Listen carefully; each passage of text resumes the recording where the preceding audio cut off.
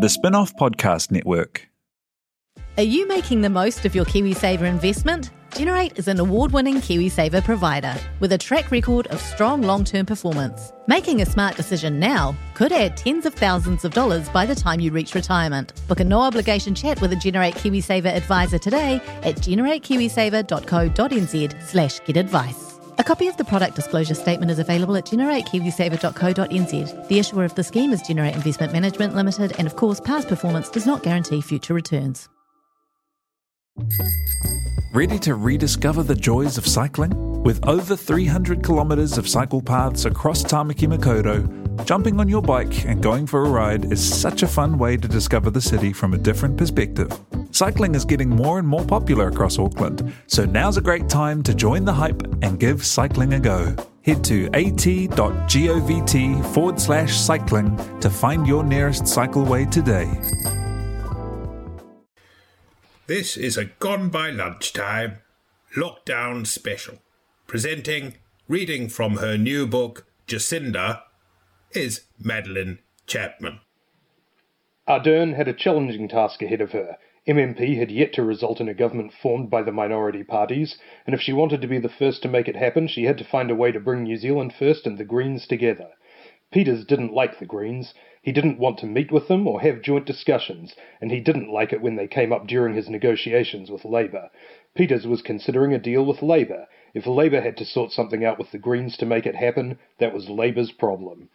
As the meetings wore on, Peters was nothing but cordial. He brought in various party members to discuss different portfolios, and occasionally a random person that no one across the table recognised but who would turn out to be a friend of New Zealand First. I mean, this is my favourite part of Mad Chapman's new Jacinda Ardern biography. Just this image of sort of these randoms off the street that Winston Peters has kind of recruited to be New Zealand First board members or portfolio spokespeople dragged into Parliament to sign off negotiations with the future PM. Is it called? What's the book called? Jacinda Ardern, A New Kind of Leader, by leading New Zealand author and garage builder Madeline Chapman. Yep. Who bullied you into reading this as a bit of sort of promotional content at the top of the podcast. Of course, Mad's book was launched halfway through lockdown, so it's still illegal to buy a physical copy until next Tuesday, when you'll be able to order it from any New Zealand leading independent bookstore, or you can get it on Kindle now. The audiobook read by me, out hopefully in a few months. Have you read it yet, Annabelle Lee Mather? Pardon? Have I read any of it? Yeah. Ben calls me every night and reads me a chapter before I go to bed. That's beautiful. So you've got, you sort of curl around. Lulls me to sleep. It's a bit like 1 o'clock, you sort of gather around the fire of Ashley Bloomfield to whisper sweet numerical nothings, and then you've got Ben Thomas. Yeah. It's actually one of the things that we often discount about Ardern is just how weird she is. I think that gets kind of scrubbed over in a lot of the kind of glowing profiles, but she's very strange, in a good way. My favourite story about her is, that bizarre one Clark Gayford talked to the Herald on Sunday, writing about the almond milk one. He soaked his almonds for her. She cares. He wrote that she cares so much about other people that one night she couldn't sleep because there was no milk for Clark's tea in the morning, so she got up in the middle of the night to soak almonds to make almond milk. And then he, which is a weird enough story as it is, because you'd think you could just get up 10 minutes early and go to the dairy. But then he concluded by saying, it was the best cup of tea I had ever had, and I hate almond milk. Hey, hot tip, Jacinda, just use your breast milk, girlfriend. Way quicker. Tina, I think we're going to have to go back and cut that bit where he said that Jacinda Ardern is weird. I don't think that's allowed under Alert Level 4, which we're still in, so you probably just need to chop that and play music.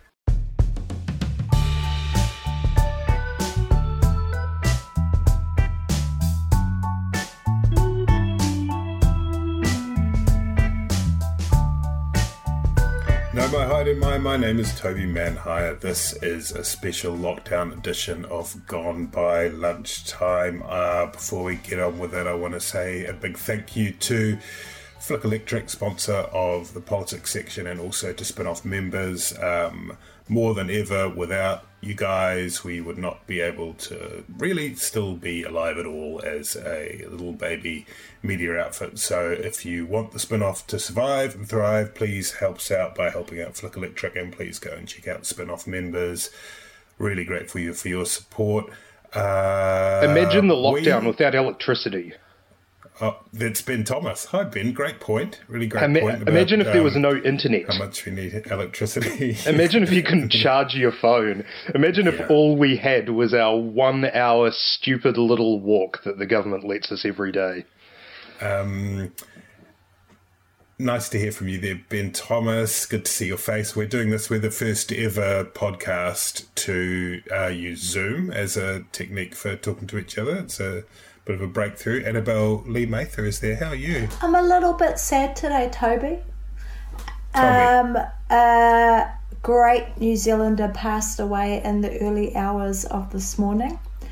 Her name was Jean Agnes Tufari Ni McCormack, and she was the former wife of the late great Hone Tufari, the poet. Oh, I didn't know that. She was a remarkable woman.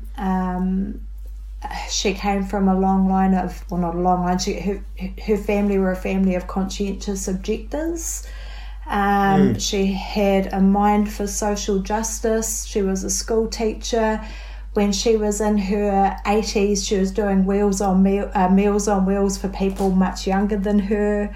She used to swim every day in the ocean. She lived to the ripe old age of 94 and sadly passed away this morning. Not of COVID, I hasten to add, but she was a very special lady, so feeling sad about that. Won't be able to go to her funeral. There'll be no funeral, but that's COVID. Oh, well, that's sad. Thank you for mentioning that. That's really that's a sad loss.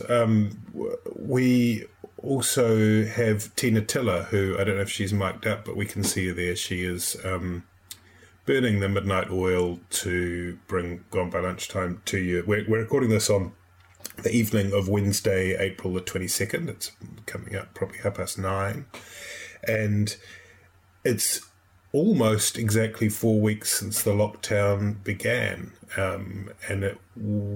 but it was going to originally finish after 4 weeks, but it's not. It's been extended. We'll get into that a bit more soon, but I should begin by probably confessing that this is actually not the first Gone by Lunchtime podcast that we have recorded.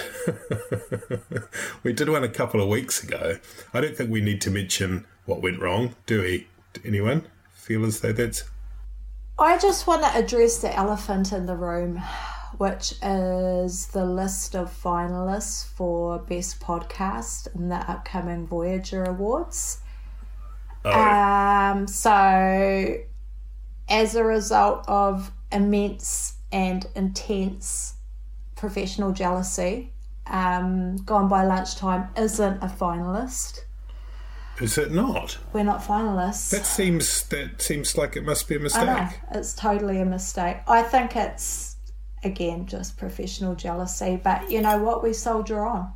We soldier on, and we keep giving the people the podcast that they love. No one can. Not me. I'm wallowing in resentment. I am too. I'm going to stay in this dark hole of aggrievement for quite a while. This was the first year that I actually entered the Voyages for probably about 12 years, since I was a journo, I think.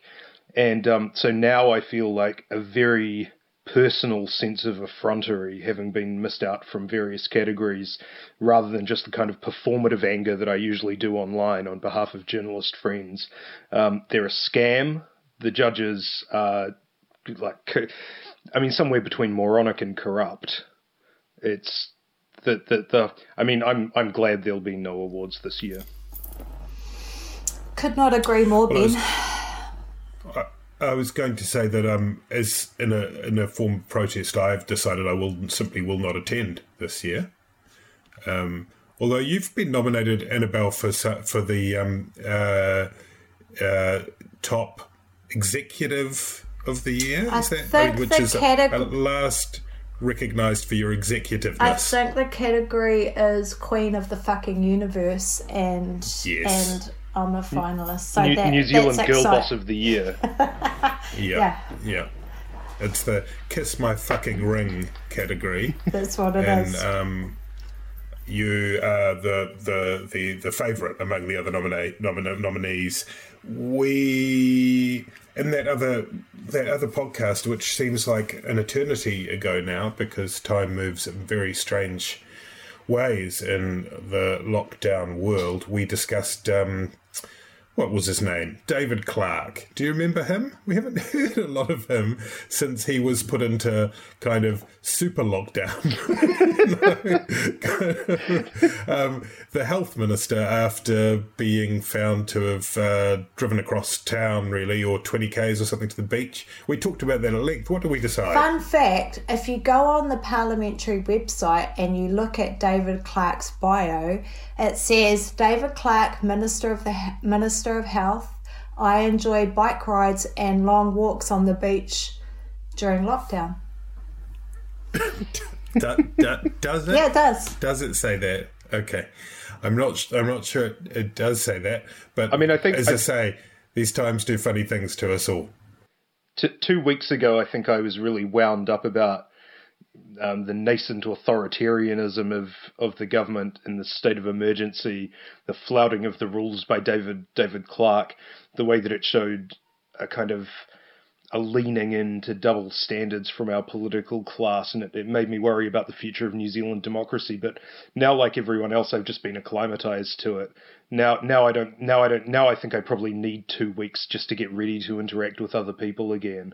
I was going to say you're probably suffering from Stockholm syndrome, but I guess in Stockholm they seem to just be free to do whatever they wish, so it's probly not I think Stockholm syndrome is called COVID-19 now. The lockdown, the alert level 4, as we've come to know, with this new taxonomy of COVID-19 response, lifts not tonight at midnight, but in fact on Monday night at 11:59 p.m. after Anzac weekend. Monday being the, what do you call it, the observance day, or the something or other for Anzac Day, which I think is on Saturday. That was quite a big decision. Everyone was glued to it on Monday at 4 p.m. Do you think that they kind of got that calculus about right, Annabelle? I personally do, yeah. I think, and I think that most New Zealanders are pretty accepting of it, as we've seen. I think most people feel like we've come this far. We've made a massive sacrifice in our drinking habits and socialising, dating habits. Tinder's dead, and if we've come this far, then we might as well keep on going. It's hard to see how you could have pulled us out any earlier, when we're still registering deaths and new cases, and even though there's obviously a lot less of them, you'd feel a lot more comfortable if we registered a couple of zeros before the lockdown lifted, right?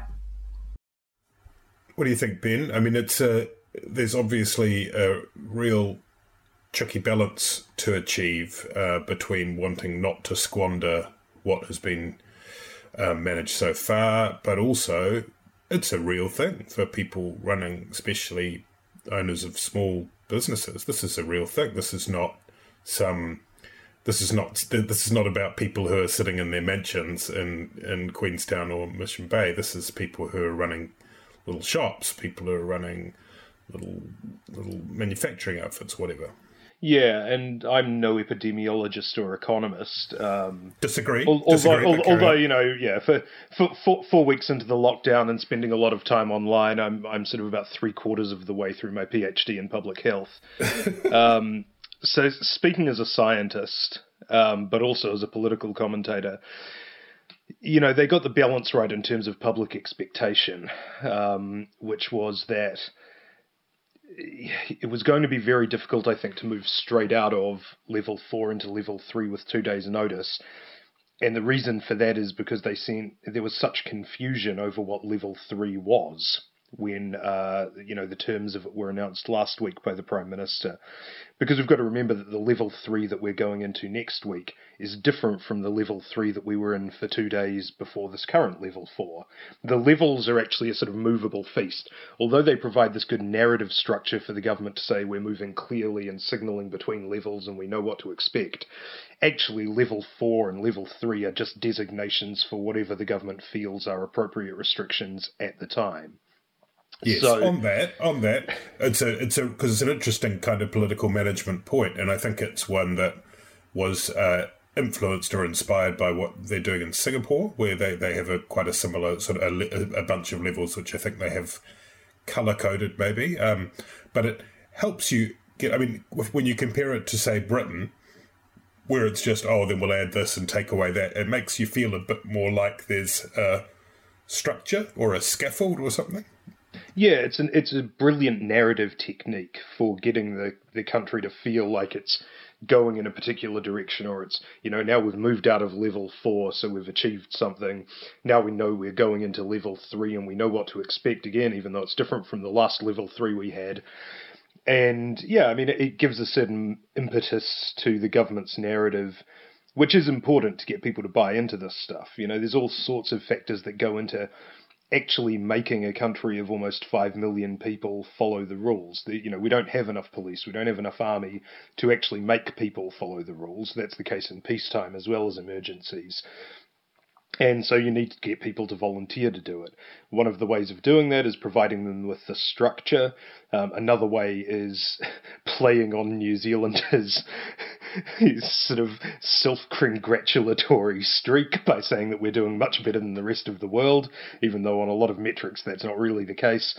And making people feel good about what is a very, very boring time with also a huge amount of sacrifice. Yeah, again, for those people in small businesses, for people in primary industries who haven't been able to get to work. I think in March there were 25,000 new people on the unemployment benefit, the job seeker benefit rather. That was an increase of about, I think it was only about 12% or something. But that was in March, right? And that was when wage subsidies were being paid out. The wage subsidy will go till June. That's probably disguising a lot of jobs that are going to finish around that time. It sort of disguises a lot of the people who are, kind of hoping that their small business will survive through this lull. Treasury, I think their best case scenario was unemployment would peak at about 8.8%, which is a level we haven't seen in this country for 30 years. Unless you're Māori, Ben. Well, even Māori, it's pretty much not unusual for Māori to have unemployment at that level. No, absolutely. And in fact, Māori unemployment is generally about twice Pākehā unemployment, and so currently that'd be about 10%. But the problem is that, as Willie Jackson, the Minister of Employment, admitted, the same calculus will apply in the recession. So when overall unemployment goes up to 8.7, Māori unemployment will be getting up near 20. So it is definitely going to hit those poorer communities. This is the tragedy, right? Is that there's no way of configuring a disaster so that it only hits, those people on the top rung. There's been a lot of, I think, kind of unseemly delight from, university socialists and people sort of, accelerationists who are really glad that this has come along to, hasten the end of capitalism. But it wasn't 25,000 investment bankers who went on the job seeker supplement last month. Well, I'm sure that they would dispute whether it was delight with the ones that I've seen, but it is true, Bells, that in pretty much every scenario, including the public health realities and the economic realities that Māori are disproportionately affected. It was interesting. Early on, we touched on this in the what I will call the Black Album, or is it the White Album? The mystery tapes of the podcast that no one will ever hear. Yeah. There'll be bootlegs out there on the deep web, I imagine, quite soon. But we discussed a bit a couple of kind of columns, I think, that there were in the media by people with quite large platforms that were talking about how it was outrageous and racist that there was any particular attention or budget being devoted to Māori health concerns. What did you think of that? It's kind of ironic that there's that sort of commentary out there at the moment, because we saw the heads of New Zealand's media industry go before the Epidemic Response Committee last week and talk at length about the importance of plurality of voice, and yet we see their platforms being dominated by middle-class white men who willfully ignore all the information that shows that Māori and ethnic and vulnerable communities are always hardest hit in these scenarios, and not once have I seen any of those organisations publish an opinion piece or a column by Te Rōpū Whakakaupapa Uruta, which is the Council of Māori health experts who have been providing advice and information on the epidemic. So, that one of our supposed leading political journalists and commentators would so irresponsibly pump that information out is really concerning and really weakens the argument, I think, for the supposed plurality of voice in the New Zealand media. And let's not sort of tar all the media with the brush that we're using right now to paint a picture of Barry Soper, political editor of News Talk ZB, who was the person who took issue with that $56 million, which obviously is ridiculous. I mean, the government has currently spent about $10 billion on its response to this crisis. And, what's $50 million about? 1/200th of that to go on Māori health measures. So, I mean, it was a ridiculous assertion, but in a nice coda to that, the court's decision on Winston Peters suing Paula Bennett came out this week. Paula Bennett and others alleging that they had leaked his superannuation details around the time of the last election, and Winston Peters, for whatever reason, had brought in Barry Soper as an expert witness for his case in the court case. And there's a great paragraph in the judgment with the judge's view on whether Barry Soper counts as an expert witness. And the conclusion was that he did not, and that his speculation about the source of the leak was not such that the court would take notice of it. I did. It did sort of seem somehow fitting that, in the floods of COVID, just everything in the news gets overwhelmed, but the first moments of normalcy to bob back up to the surface were both Winston Peters related reliable political controversies in the form of that court case outcome, but also the announcement that the SFO will be announcing whether they will be pursuing a prosecution, whether they'll be laying charges in the issues around the New Zealand First Foundation. And it felt almost kind of comforting to see that even briefly pop into the news, that, we can still rely on a good old-fashioned Winston Peters-linked scandal to have something to come home to, It won't be Ashley Bloomfield forever.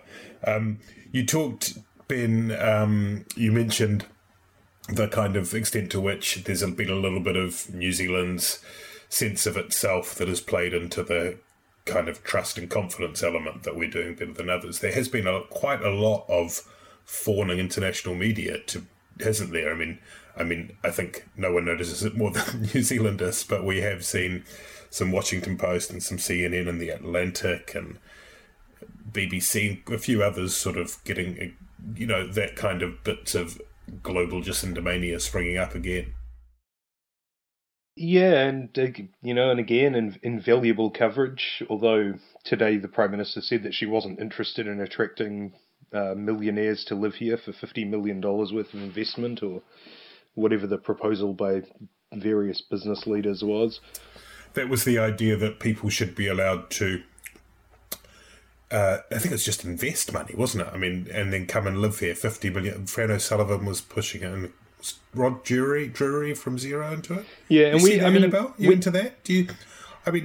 I think we should make it like 2 billion. You know, Yeah. Well, this is right. This actually used to be New Zealand immigration policy. We need to back and I don't ourselves. want investment. I want the cash. Put the cash in. Yeah. You just put the fucking cash in the box. This actually used to be New Zealand policy, and it used to only be $5 million, and they still couldn't fill their yearly quota, and trying to fill the yearly quota was how we ended up with Kim.com. And so the idea that this, in an emergency situation, you're absolutely right. You know, there's a plague engulfing the world. It should be $2 billion to set up an appointment with an immigration official right now. A bit like, do you remember Peter Thiel managed to have his conversation about becoming a New Zealand citizen at the Santa Monica branch of Immigration New Zealand? Yeah, 2 billion. So we're agreed, 2 billion. Sorry, you were in the middle of of something there, Ben. I'm sorry to take you off topic. Oh no, 2 billion. You were saying. I mean, look, why begrudge it? I think that ranking countries that are taking sensible measures against each other is a pretty fruitless exercise, because there's no way of controlling for all the variables that you've got. Did South Korea stem the flow because of their contact tracing? Did they stem the flow because they wear masks? Did they stem the flow because they're better at washing their hands than New Zealanders? And you can't control for all those variables. It's all just speculation at this point. You can tell where a system is completely falling down, like in America. But it's probably not worth getting into hair splitting over whether we're better than Australia.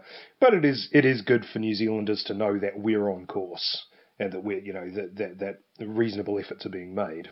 And of course, we don't know. Like, that's the other thing. We don't. I mean, I mentioned this in a piece the other day, but the only people you should listen to who can say with complete confidence now what the outcome of the steps we've taken will be are those people who told you 3 months ago that we would be in lockdown in New Zealand and conducting podcasts over Zoom. I mean, we don't fucking know, right? Like, I mean, we can take steps that we think are likely to lead to better outcomes, but we don't know. One of the things, though, I think, Annabelle, it's fair to say, isn't it, that we have been luckier than some other countries in having a sort of clarity of leadership, a sort of assuredness, and that's reflected in some of the polling numbers that show, more than most places in the world, a kind of trust and backing in the decisions that have been taken. I think it'd be pretty churlish to criticise the Prime Minister's performance over this. And while, of course there's it's difficult to compare apples with oranges in terms of ranking countries and their performance, New Zealand is doing pretty amazingly well when you consider the fact that in the Bronx, America are burying the dead in mass trenches, and they're the richest economy in the world. So I think while it's not been perfect perhaps, and afterwards I'm sure we'll look back and we'll analyse different aspects of what happened, and I'm sure there's areas that we could have improved. I think overall the Prime Minister has again stepped up in a crisis. She's at her best in a crisis. We've seen that. And she's, I would say, in a much stronger position now than she was pre-COVID in the eyes of most New Zealanders. I think the other thing about this too is she's been able to socially distance and politically distance herself from Winston Peters. It's like the country's had a holiday from Koro Winston. Ja Rule hasn't had to hang out with him for ages, and she's been able to not reinvent herself, but literally so politically distance herself from him. And I think that's reaping rewards for her. She's got David Clark at the bottom of the country and Winston Peters at the top of the country. So she's got some, that's what you call proper social distancing. The irony for David Clark is that, New Zealand has done incredibly well, and he could have been seen to be the most effective Minister of Health that we've had in a long, long time. He could be right at the centre of everything, soaking up some of Ashley Bloomfield's mana, and he's completely neutered himself and actually made himself the most irrelevant politician. And it's, wow, what, for a guy who looked great on paper, it's pretty sucky for him. Yeah, it's not a, it's a pretty... It was a costly walk to the beach. It's a pretty, what's the word, ignominious swan song from politics for him. But one of the things, more broadly, I think, in terms of what you're suggesting, is that while we can commend Jacinda Ardern and her bubble pal and Finance Minister Grant Robertson has been very impressive too, maybe a couple of other ministers have been good. I think Chris Hipkins has been pretty good with a pretty tough hand that he's been dealt in terms of dealing with parents, teachers and all that. It's also shown, maybe, has it, the lack of depth, when you look at some of the Epidemic Response Committee appearances by other ministers, they haven't exactly covered themselves in glory.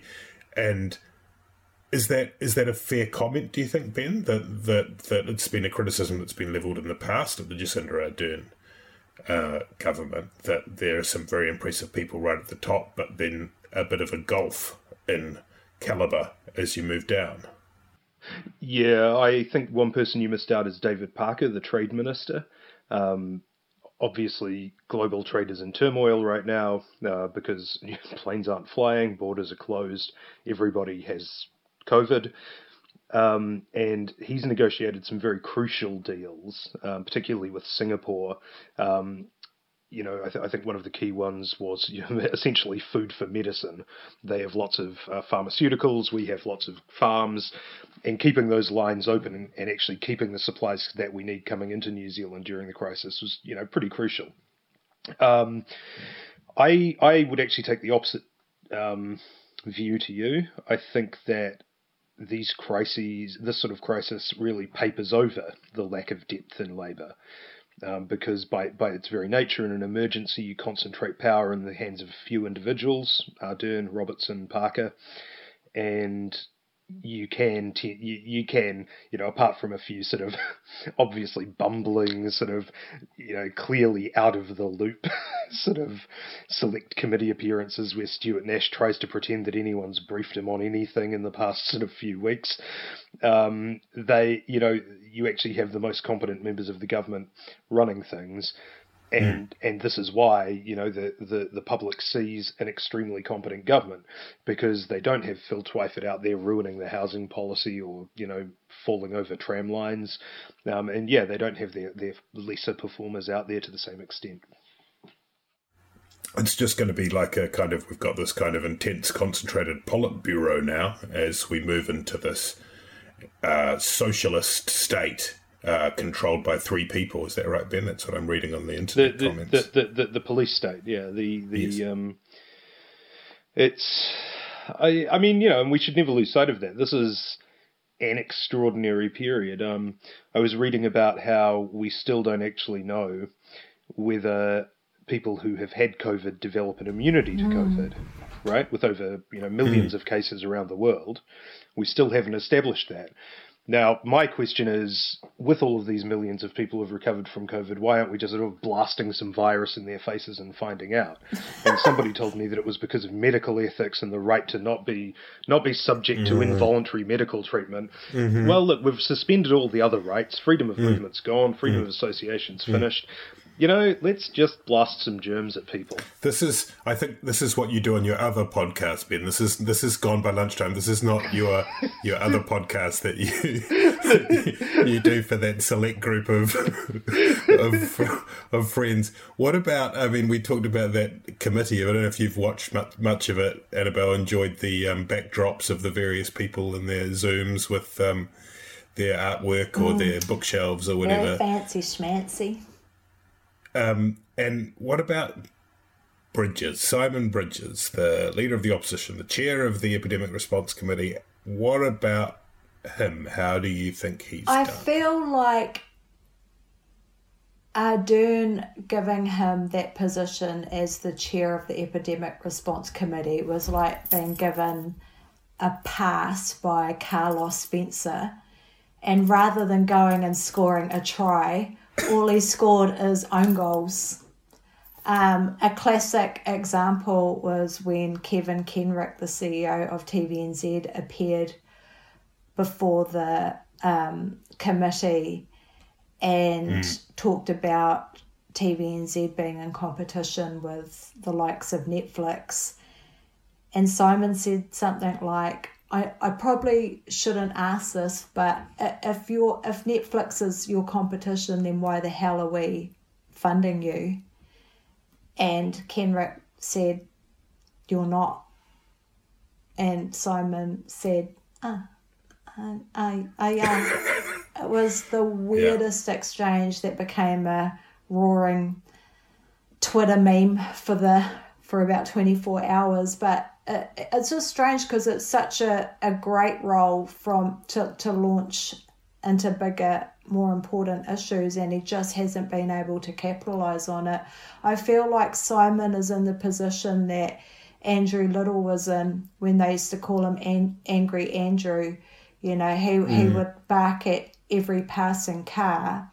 And I feel like the comment that he made on Facebook that became the big news story in the last news cycle, the issues he raised about PPE and contact tracing were actually reasonable issues to raise, but people are so tired of the constant barking that he's almost rendered himself irrelevant. Yeah, because he started off very fired up and adversarial and antagonistic, and then he seemed to kind of get a sort of inhale a big drag of statesperson-like, and it was kind of, this is quite good. He kind of gets it now, and as he went in to chair that committee, he seemed to do it quite well. But then something kind of changed in the last week. I don't know whether it was pressure internally, whether he just got bored, or whether he felt as though he needed to be a bit sharper, or kind of meaner.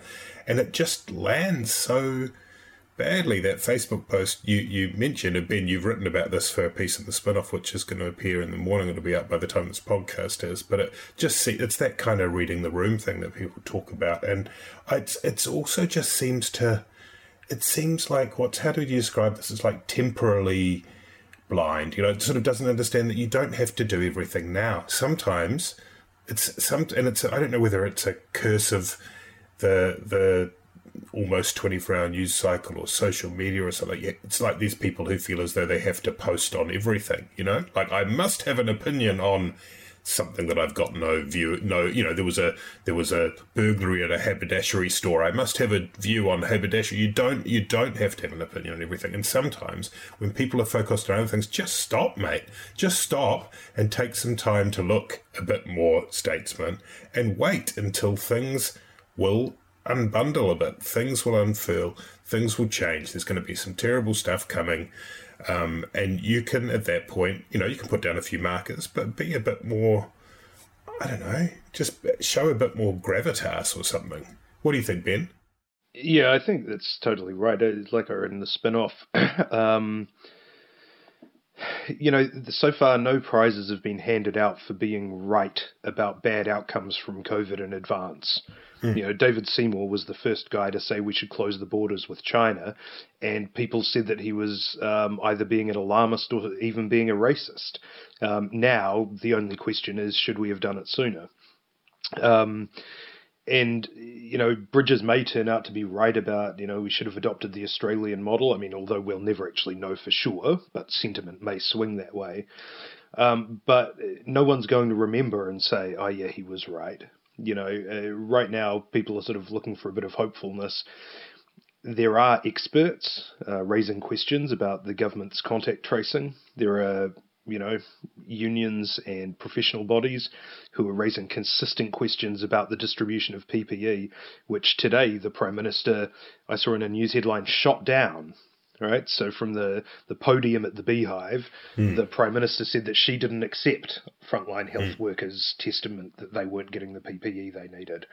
So, as with any gigantic bureaucratic operation, which is basically being done in real time, of course there's going to be hiccups. Of course, nothing's going to go perfectly out of this. Bridges has a lot of time. This is speaking cynically, this is speaking politically, right? Obviously, as New Zealanders and as people, we should all be hoping and praying that Jacinda Ardern wins in a landslide later this year, because she's kept COVID out of the country and somehow kept the economy completely afloat. In reality, only one of those things is guaranteed not to happen. There will be a big downturn in the economy, and we don't know the future for the virus. And there's still a long time in the election. We've been in lockdown for 4 weeks, no matter how long it feels. There's still a long time till the election, and Bridges right now just seems to be burning, just sort of incandescently, his relationship with the public, to a point, like as Annabelle said. If Jacinda Ardern can do no wrong, Simon Bridges can do no right. Even the perfectly reasonable criticisms he's raising now are getting attacked with something approaching a fury. If you listen to Radio New Zealand, which probably has the strictest editorial standards of any media outlet in New Zealand, the host of Morning Report just went for him yesterday. What I thought was particularly telling, though, about that post is that if you look at Bridges on Twitter, every time he tweets, like 99% of the responses are shit posting back to him, just tearing him apart. But Facebook is quite a different audience, and just through my own personal observations of watching how our stories are responded to, for example, on the News Hub website, there's a much stronger sort of redneck conservative element on Facebook who would naturally swing towards Bridges. So I thought it was interesting that it was actually on that platform that he received such a huge backlash. I'd expect that on Twitter, not so much on Facebook. But I think too that when you start talking about the thousands of emails you've received, and I imagine that most journalists in New Zealand will now be OIA-ing Simon's emails to see those thousands of emails, and you're quoting, Margaret, who you may know. It just looks weak. It's a bad position to be in when really he should be at the top of his game, pricking the conscience of the government and running rings around them.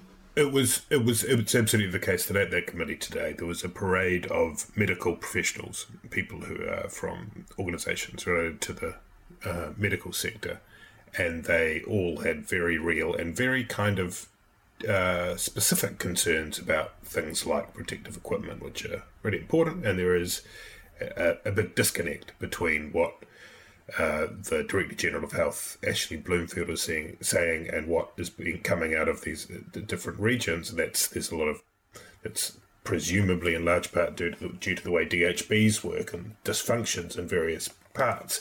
And you would have thought what Bridges needs to do simply is navigate them, conduct them, help them, pledge to pursue those issues and not to let them dry up. But instead, it's almost like, you were talking about him burning, and I was imagining him that, we have these kind of slightly serene, quiet streets at the moment, and he's the guy running up and down it shouting. It just doesn't somehow fit the mood of the country at the moment to do that. Good, we agree. I think we're nearly done. The Parliament is going to resume next week under Alert Level 3. There will be Winston Peters will return from the north, and David Clark from the south, and a few others, and they'll physically. Do you think distance. David Clark will chat. return? I think there's only meant about 30 MPs, aren't there? Yes, of course he will. No, I mean he couldn't not. You couldn't not have the health minister return. It would be too. I mean, you couldn't have. He couldn't stay in the health portfolio and not return. And he has to be in the House to answer questions. You know, they're going to be question time will be an operation. Of course, if he's not in the House, he won't be able to answer questions, and they'll be able to depute those answers to somebody else.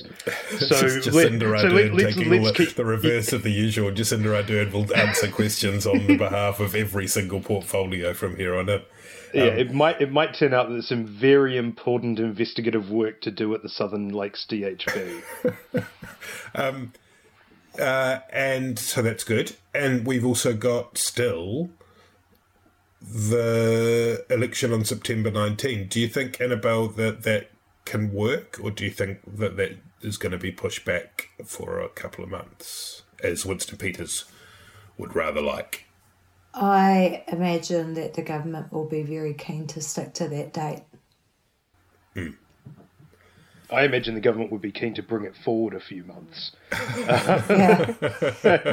I think as soon as we get to level 2, you'll be allowed out of your house for essential activities, for recreation for 1 hour, and to vote for the Labour Party.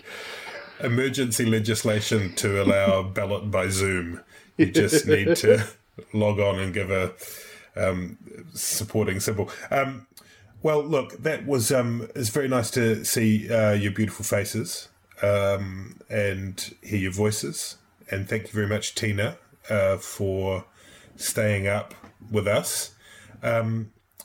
What happens next, Bells? Are you going to have got any? Have you been thinking about what takeaway you might order come this time next week? I would literally eat anything at the moment prepared by another human. I think about menus and the idea of walking into a room and you sit down and someone brings you a list of food, all sorts of amazing dishes, and they ask you if you want one or more. Yeah. And then you order it, and they cook it, and they bring it to you. Can you imagine the fucking luxury, the decadence, the genius? Do you have to? Then you go and do the wash up the dishes and wipe down the tin. No, you don't even. No, you get up and you run out of the restaurant really quickly before they ask you to pay. It's phenomenal. Okay. We'll the streets are no longer lined with police, so you can make like a swift getaway. Ben, what are you looking forward to? What are you looking forward to at level 3? Oh shit! I'm gonna get some cafe barbecue duck. I'm gonna get some deep fried octopus. Ooh, is the Fed Deli? Are they clicking and collecting? I don't know. I couldn't tell you. Okay. I've been going onto the website to search which of my favourite restaurants have been applying for the wage subsidy. And then when I go, I'm going to quiz their staff and make sure that they actually got paid it during the lockdown. I love it. Contactless, but with an interrogation. Well, thank you guys. Love you lots, and we'll catch up again soon. Ka kite anō. See you guys in the outside world.